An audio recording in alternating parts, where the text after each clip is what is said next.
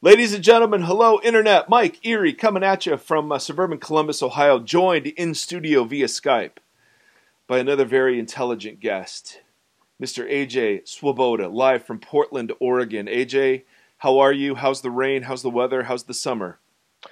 Well, it's not raining. It's the one day out of the year that it's not, and Perfect. because of that, my vitamin D level is very high, and I'm not depressed today, so I'm well.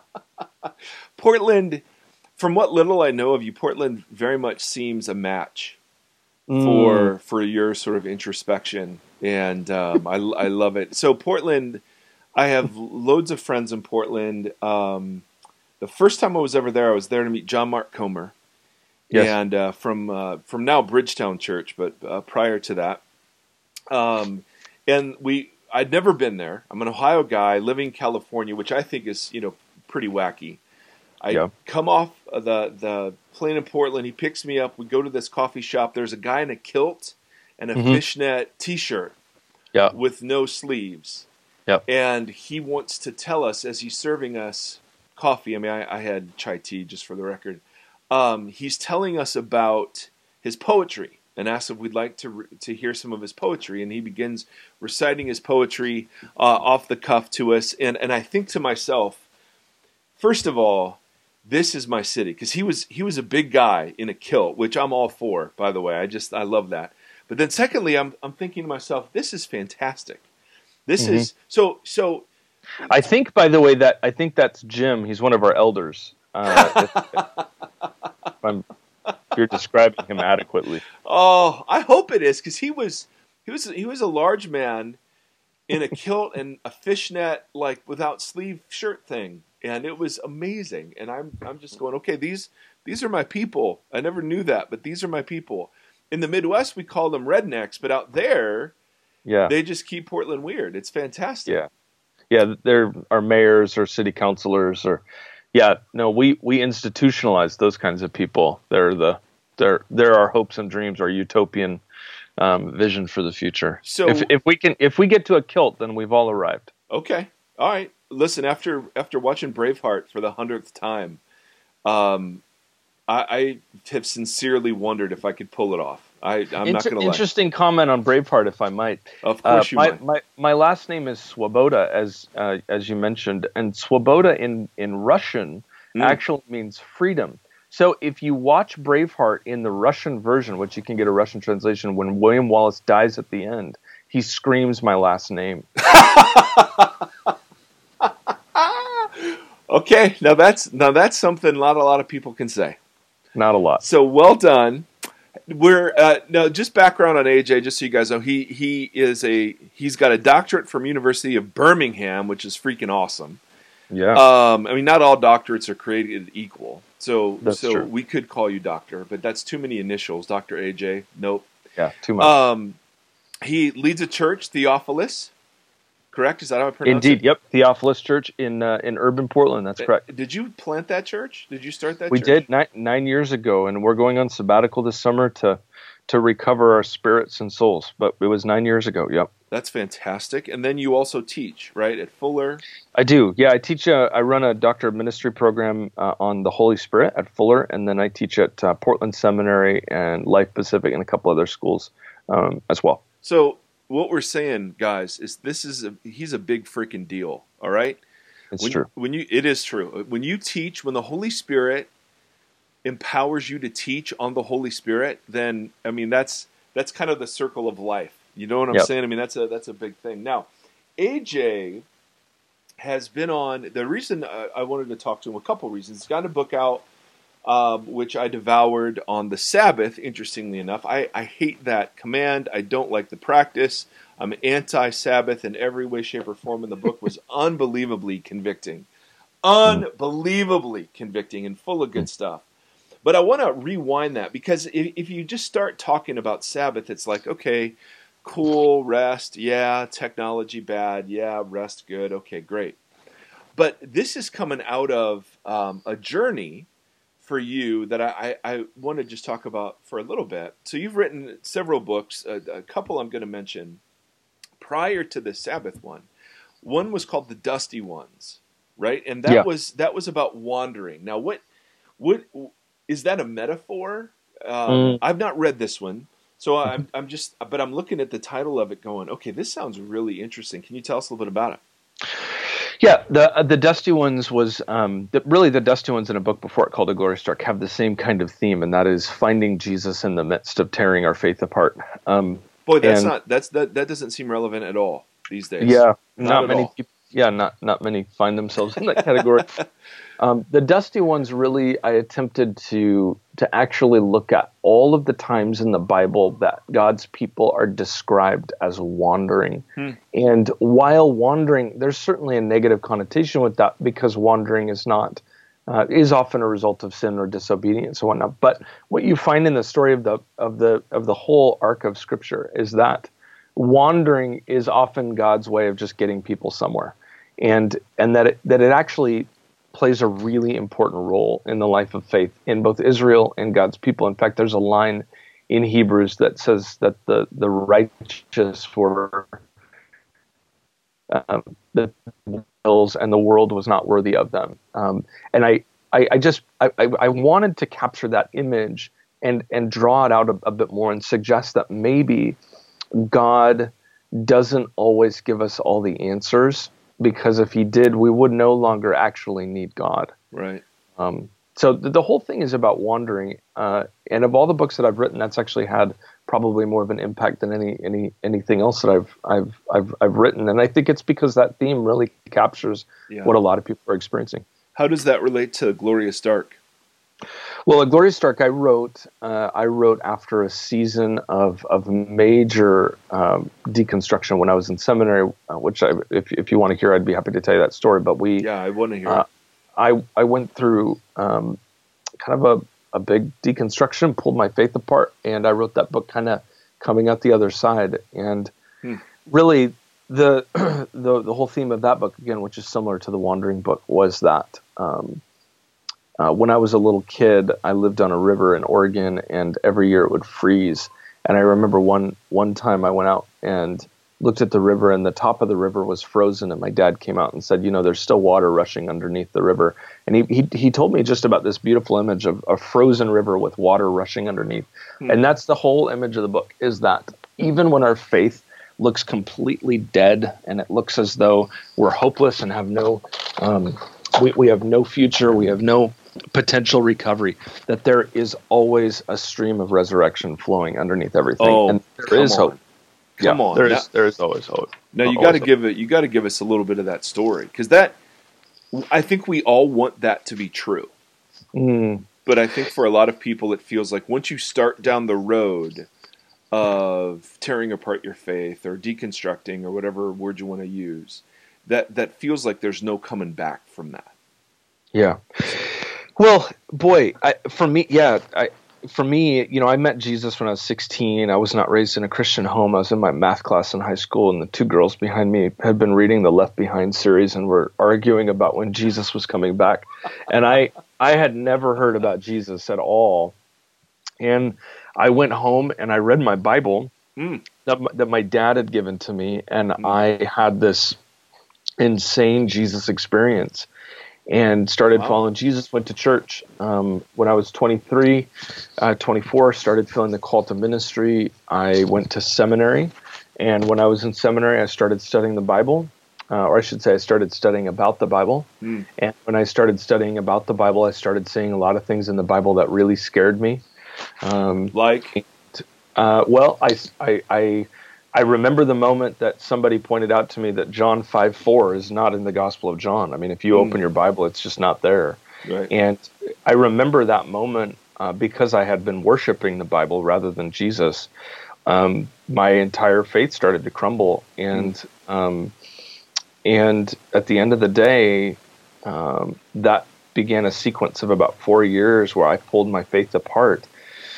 And interestingly enough, I was a pastor at the time, and by the grace of God, because ultimately being a pastor forced me to have to stay in the church and continue to process stuff. And I'm grateful to God for that, because I began to see, as all of my other friends were deconstructing, I began to notice that everybody that was deconstructing that there was sort of this inerrancy if you were deconstructing of your deconstruction. That if you're deconstructing, then you were honest and true and good. And I've noticed as well that in that narrative of deconstructing, that it's completely fine to be a spiritual seeker in deconstruction. But if you're a spiritual seeker, but if you're a spiritual finder, you're closed-minded, arrogant, and bigoted, and that you can't find. And what I began to discover was that that's not cool, and that it's okay to find Jesus, and that we shouldn't be ashamed of finding Jesus in the midst of our deconstruction. And I've observed just a whole generation of people that are deconstructing, and I wonder if there's a process to learning how to deconstruct our deconstruction a little bit. Yeah. And beginning to actually doubt our doubts a little bit, and question our questions a little bit. Because at the end of the day, C.S. Lewis points out, I had read this theologian once, when Jesus was crying out to the Father, he says, my God, why have you forsaken me? He said, when I read that even God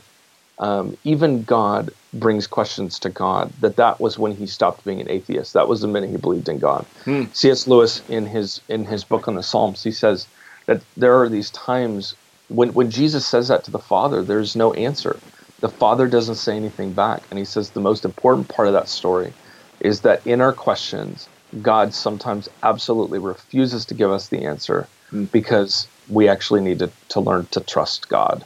And that to me was a major turning point in my faith of not thinking that deconstruction is inerrant, that you can be deconstructing and actually, that it's, and that deconstruction is really, really, really, it's really powerful and can be really good, but it can also be profoundly depressing. Depressing in the existential sense of I don't know what to believe anymore. The anchors of my life are gone. Or do you mean something bigger? Yeah, all of that, and even emotional and psychological disorders. I mean, or distress, I should say. I mean, it is an all-encompassing experience that I have tremendous compassion for. Yeah. But our questions and our deconstruction are not in themselves inerrant. They're filled with errors and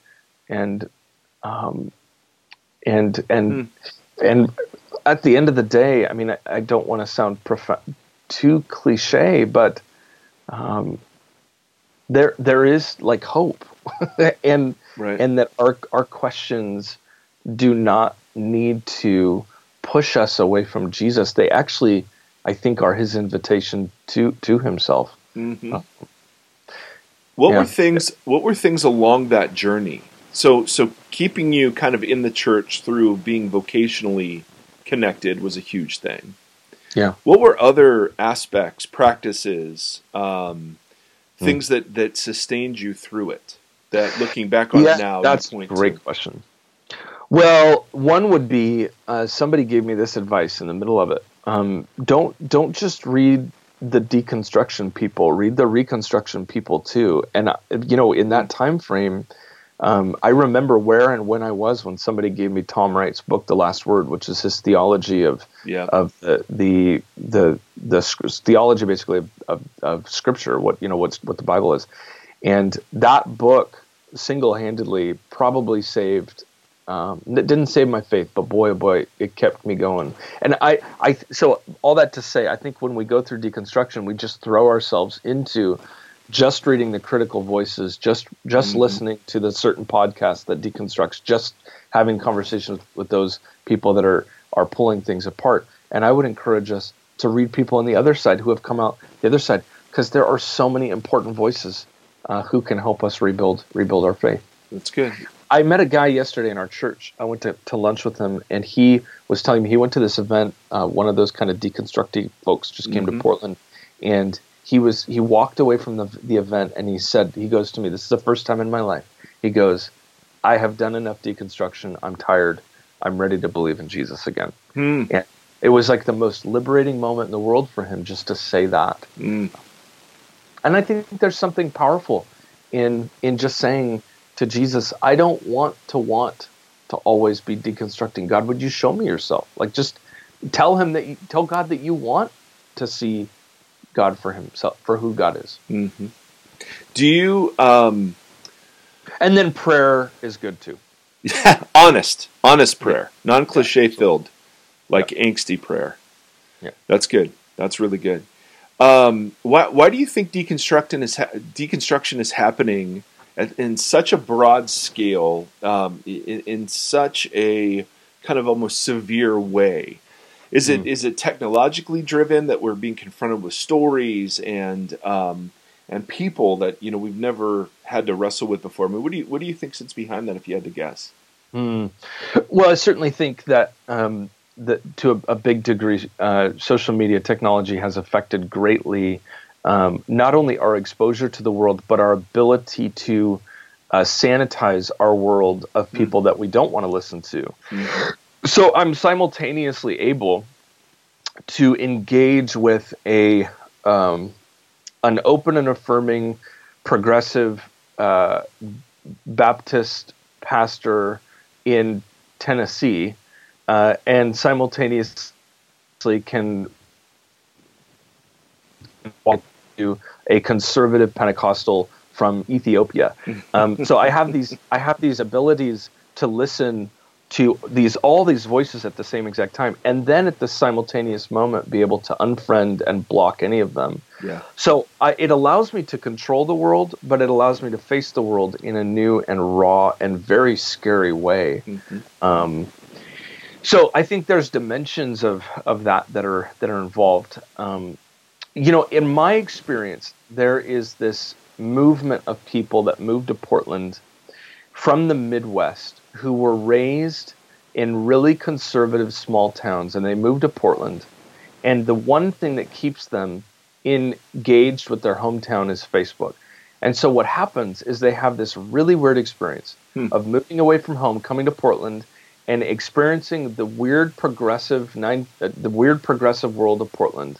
And their only connection is Facebook to their hometown. And all of a sudden, they start realizing that everything that they thought they knew back in their hometown is not everything that is true in the world. And so there creates this dissonance between them and what they were raised with, and it usually comes to a head and it snaps. And usually that's when deconstruction really starts happening. Yeah.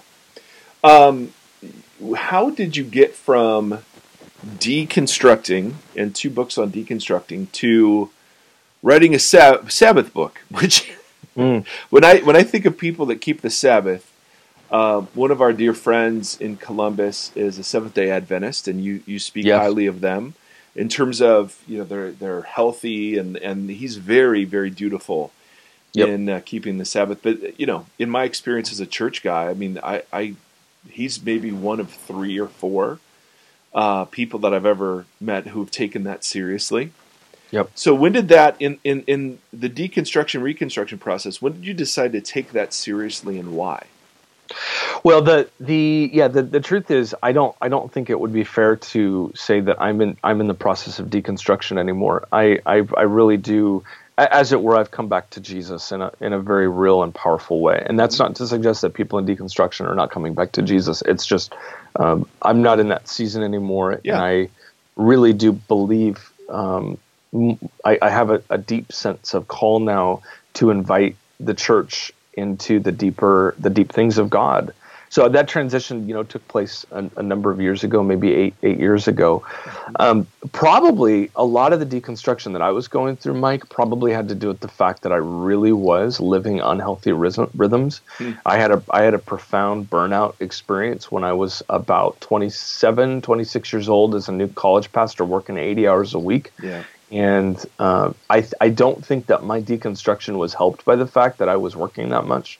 It definitely was maybe fueled a little bit by it. Yeah. And it turned out once I started taking a day of rest a week, and I had space to be quiet, and I gave God a little bit of space to be in my life, that had a very deep impact on my peace and anxiety level. Taking a day a week from social media really helps all of our bodies, minds, souls, and spirits. So let me ask you a question. How is Sabbath Now, we know what it was for Israel, Yes. right? Of course, and I don't want to rehash that. But how is Sabbath different from a day off where we're numbing or we're whatever, or a vacation where we're just escaping? Like, how is Sabbath? Because obviously there is a big theology sitting behind this, but also practically, how does Sabbath become restorative in ways that day offs aren't, or vacations aren't? Yeah, that's a great question. I'd say it was things. in your book, so yes. Oh well, I've answered myself. Let me attempt to respond to me. First would be obviously at the very beginning of the Bible, when God made Adam, and when God took the man and the woman, He put them in the Garden of Eden. He created them on day 6, and on day 7 was a day of rest, which is in itself, I think, a very instructive point. Mm-hmm. That Adam and Eve's first day of existence was a day of rest. They were made on day 6. Day 7 was a day of rest, and that's powerful because it undoes all of our understandings of what rest is as Americans. We generally think that we rest after 6 days of work, and then we get a day of rest. And actually, in the biblical story, we begin with rest, and out of that, we get our work done. Yeah, that's huge. It's a complete reversal of everything that we assume. And the second thing is when we think about a day off, generally speaking, what we mean by that is a day at home where I'm at home but I'm thinking about work, and I'm at home and I'm scheming about work, and I'm at home and I'm mowing my lawn and doing all that stuff. And Eugene Peterson, in an article that he wrote a number of years ago, he says, when you think about a day off, that category is nowhere in the Bible. The Sabbath is that day when Adam and Eve, when the man and the woman walked around the Garden of Eden and enjoyed everything that God had already completed. And Karl Barth, in one of his long diatribes, says that that day when Adam and Eve walked around in the Garden of Eden, they had accomplished absolutely nothing. They had done nothing worthy of their own praise and their own reflection. All they could do was walk around and enjoy what God had done. If we spend our day off just tinkering at home, getting work done, thinking about work, that is very different than a Sabbath day. Eugene Peterson says a day off is not a Sabbath. That's a bastard Sabbath. That's not a true Sabbath. Is a day when we have a 24-hour period to just stop and sit and be and enjoy good food, be with our friends, watch an episode of Lost if we're stuck in the early 2000s, whatever, and just be. But that is very different than a day off. But for some of us, that could be a day off. I binge on Netflix. I eat ice cream. I mean, I'm just speaking hypothetically here. Yes. Does that automatically make that a Sabbath? No. At the end of the day, the only way that one knows I think Jesus kind of gave a pretty clear direction on what a Sabbath is, and that is it says when an ox falls into the ground on the Sabbath, is it better to save it, keep its life, or take its life away?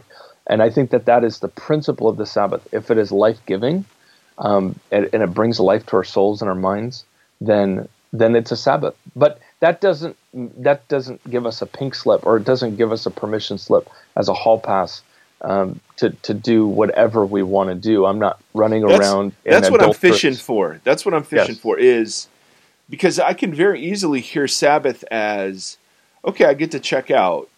Yep. And I'm going to binge on Netflix. Like I said, I'm going to eat some ice cream.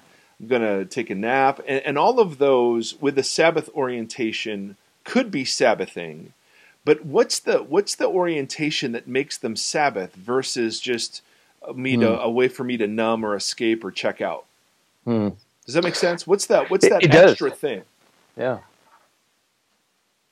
I think that the only way to truly measure if we are intentionally entering into the kind of rest that God desires in a Sabbath day is that we have to be really open to the Holy Spirit. And that is that we need to ask the Holy Spirit to guide our hearts and minds if we are resting or we're not. And it is very common for me on our Sabbath day to have the Holy Spirit slap me around a little bit and say, AJ, this is not what your soul needs right now. This is not what I've invited you into. Now, I should point out, even in the life of Jesus, the Sabbath was not void of even ministry. Jesus cast out he cast out more demons on the Sabbath than any other day of the week. Yeah, tons of healings. Yeah, healings, miracles, you name it. Yeah. Not to mention the harrowing of hell in 2 Peter, where Jesus on Saturday goes, where does he go? He goes to hell and he preaches to those who are tormented. What does Jesus do on that Saturday, on that Sabbath? He's preaching. So the Sabbath is not the end of activity. It's just the reorientation back to our Creator. And if we don't have a day to do that, man, how is that different from vacation? A vacation is awesome, and I love it, and and it's important. It's synonymous, similar with a sabbatical in the Bible. But nobody just sort of breathes once every 7 years. Like you need to breathe every week, every day, every moment. And the Sabbath cannot be replaced with a vacation. And the truth is, we've all had the experience of going on a vacation and coming back more exhausted afterwards than we are rested. Yeah. That weekly opportunity to stop and breathe and be with God, it's so critical. And people that don't do it, here's what's weird to me, Mike. I am for the first time experiencing on social media, I am experiencing people getting angry or mad at me for being silent and reflective in national. And for the first time, silence and reflection are being interpreted as being complicit with the problem. And here's what's problematic for me as a Christian. So much of my response to pain has got to be going into the silence and finding God in the middle of it. And the Sabbath is permission to have one day a week where we're not trying to fix the world, we're allowing God to fix us. And if we don't have that, we're going to go from crisis to crisis and just make things worse. You mean I don't have to virtue signal that I'm Sabbathing? I'm doing that because I wrote the book and I'm the one talking about it. Yeah, that's fair point. No, it is the minute that we are in a place as a culture where silence is complicity, right? We are in toast. We are toast. No, we're not in toast. We are toast. And we're in toast. And we're not careful. Toast, both in toast and toast. we have got to stop reacting as though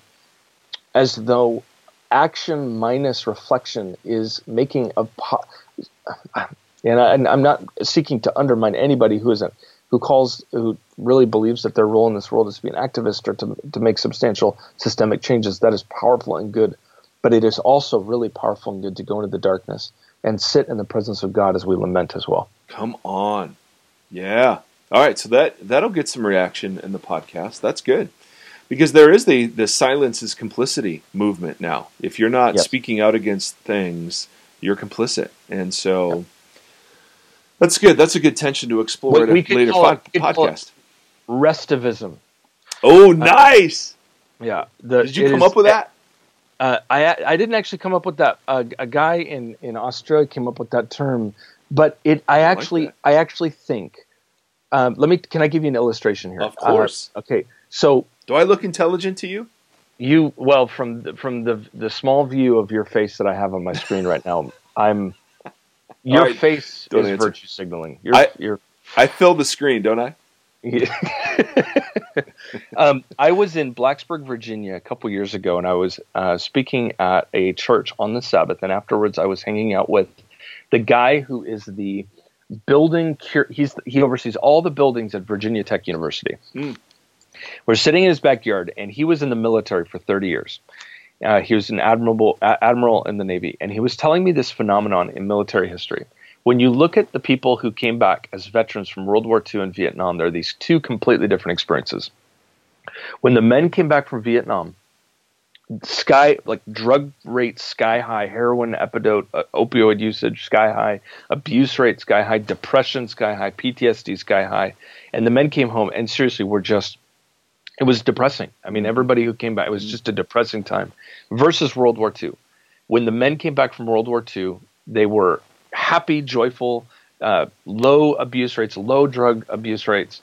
And they all came back and were so happy that we literally have a generation of people named after that generation called the baby boomers. They literally just came home and had babies. I mean, so they were really about. Yeah, right. So when you take these two generations, you ask the question, he goes, why were these two different? And he said, there's literally one theory in military history. There's one theory that holds water, and it's this, that after Vietnam, the men literally got on planes from the battlefield, and they were back in their living room within 2 days. They went from the battlefield to their living room within a couple days. Right. Whereas in World War II, the men didn't get on planes and fly home. They all got on boats for like 2 months and sailed the Pacific or the Atlantic and came home. Yeah. And this guy tells me, he said, there's what do you do when you're on a boat with your brothers for 2 months after the worst fighting in the world? Oh. You cry, you tell your stories, you weep, you process. And he told me that, and I said, that is the greatest metaphor for what is happening in our world right now. We have no time at all to process all the crap that's going on in the world. And so we go from one thing to another, and we just bring our pain from one to the other. We do not respond anymore. It is reactivity all the time. And Sabbath keeping gives us a place to process before we do more damage than good. That's good. What's it look like for you? You have kids, right? Yeah. You have a couple kids? We have one child, but we speak of him in Quinn. In the Quinster? Well, Elliot is my son, Quinn is my wife, and Elliot, who is our only son, we speak of him in the plural we. So we have many children. But we do. We've got one kid. And how old's Elliot? He's 6. He's almost 7 this summer. Nice. Yeah. So what do? I come home on Friday night and we light our Sabbath candles, and then we go to bed. That night we have a big meal, and then we go to bed. And on Saturday morning, my son and I and my wife make the biggest batch of pancakes you've ever imagined. I can imagine big pancakes. Just for the record. Yes, indeed. And we do the pancakes because there's this old Jewish tradition that on the morning of the Sabbath, the Jewish father was to get up before all the kids and was to give the kid a spoon of honey so that no child would ever forget the sweetness of God's rest. So we do pancakes, and then we enjoy the afternoon. And then when what's that? Hold on. What's that look like? Enjoy the afternoon. Well, it means a lot of things. It means, and my son gets to watch one movie on the Sabbath, and usually when he watches that movie, my wife and I take a nap. Because the rabbis were very specific about how many times you should make love. You were obliged, if you were a Jew, you were obliged to make love. So that nap taking is only going to last a couple more years before he figures out there's something else going on. Yes, but here's what's awesome. When he figures it out, what a gift that he gets. Because he's going to get the gift of knowing that his God really cares about his parents' marriage. Yep, and he's going to think you're gross. But yes, but both of those. A simultaneous experience. Vomiting and praising the Lord at the same time. Perfect. All right, so and then we eat lots of good food. Here's a key. You got to eat lots of good food. Okay. You got to spend time with people that you love. The Sabbath does not mean that you run away from community. Okay. You spend time with people that you love. Do what Eugene Peterson does. He goes on a hike and reads a psalm. That's all he does. So go on a hike and read a psalm. So something that integrates nature and gets a little scripture in your heart is good. I would say take a lot of time. Take some time on the Sabbath to be silent and let your soul come out and actually say what it needs to say.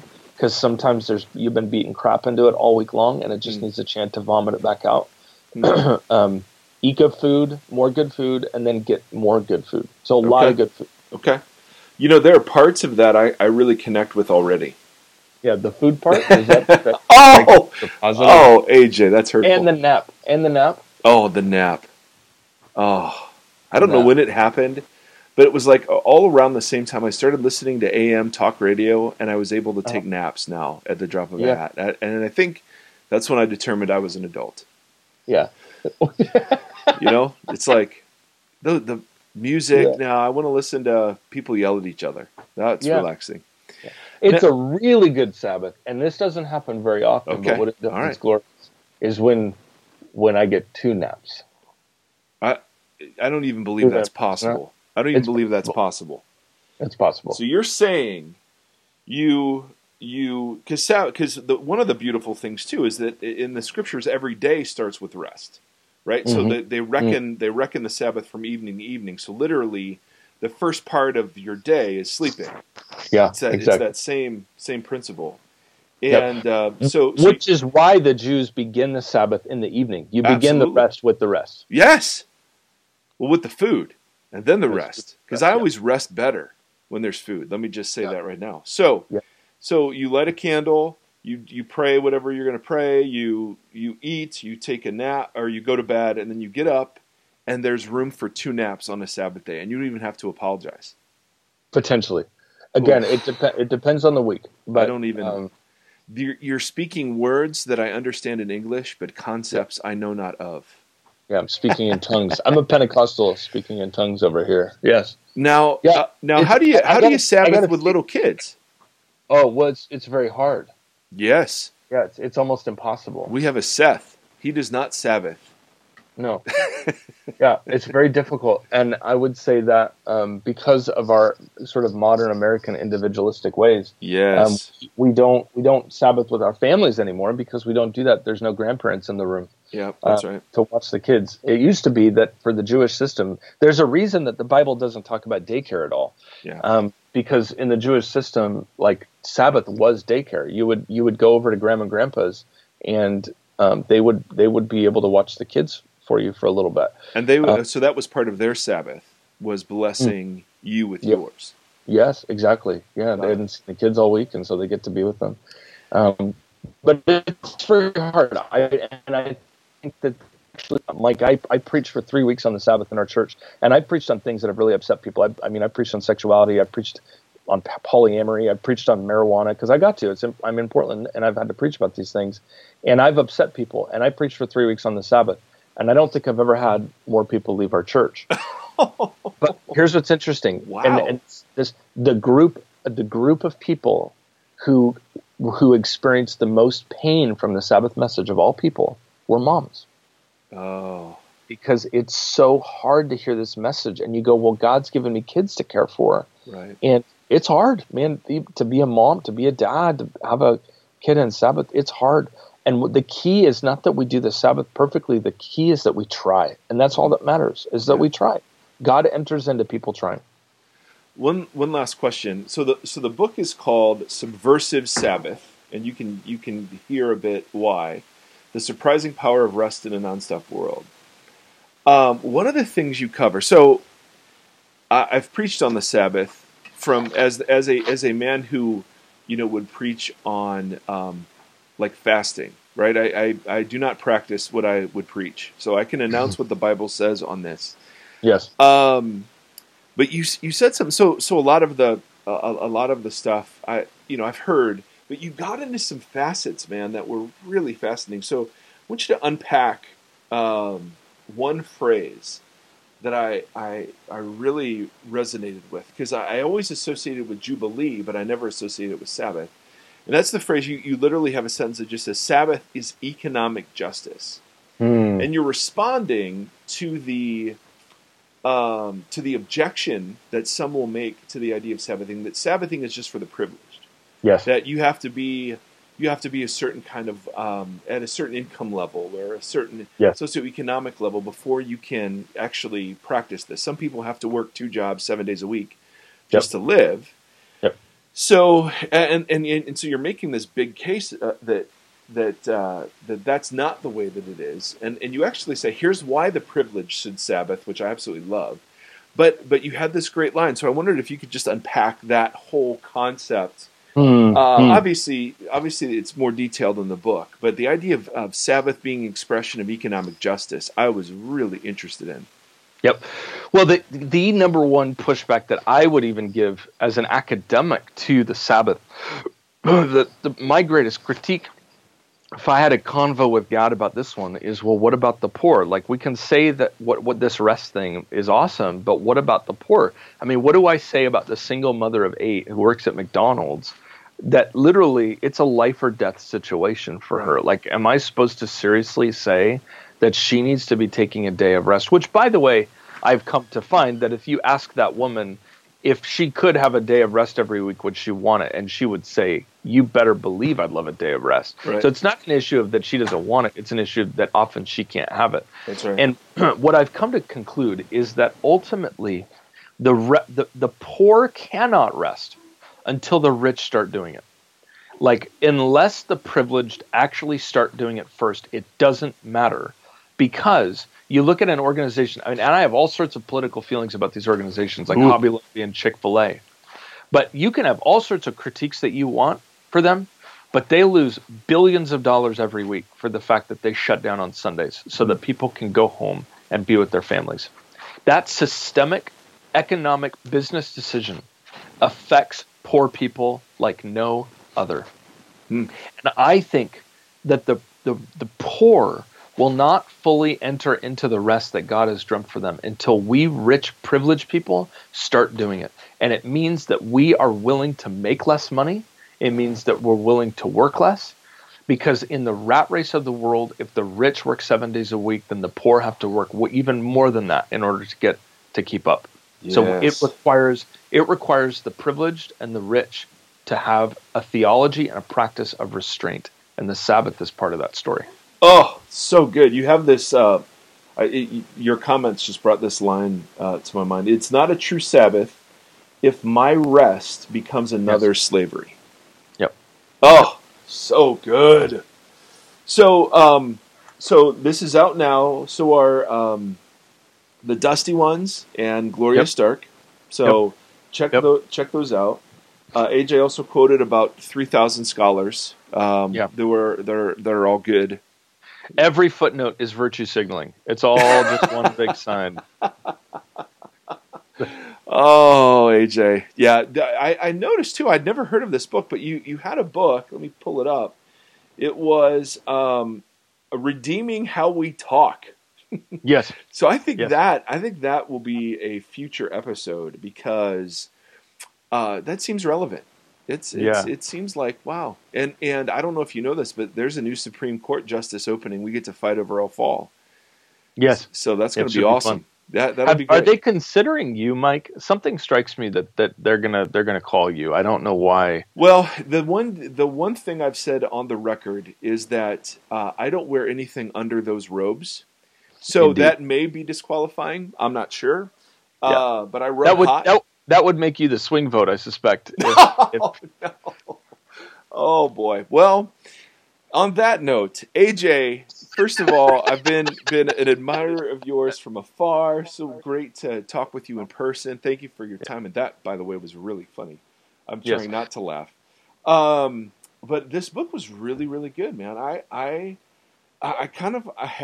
think what a lot of people have when you approach a book on the Sabbath, which is, yeah. Like, I've heard this. I got this. I know it would be good for me. I know asparagus is good for me. Okay. but there was this was really compelling and got me thinking about, okay, what's this, so for my wife to Sabbath, that means we grab a babysitter, that watches Seth for 4 or 5 hours. Yeah. Or, what's that? Because sports for us, so we're at the age now where sports are all day Saturday and often on Sunday. Yep. So that can be a form of Sabbathing, but I'm not sure. So I just trying to work it out in the midst of how our culture is oriented is really, really difficult. So I love that you wrote it. Was really convicted and inspired by it. And don't know what to do with it yet, but like that I don't get that feeling from a lot of books. A lot of books are like, okay, that was good, but this was like, no, this was really good. So, my friend, thank you for your time, and let's continue this down the road. What's your next book? What's your next book? Yeah, well, I want to say to you just publicly, I've been listening to your podcast. Is this virtue signaling? Is this? This is where I'm gonna.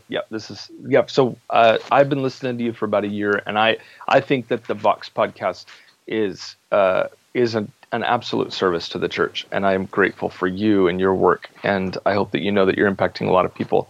And then secondly, my next book just came out, ironically called Redeeming How We Talk, and that's the new one.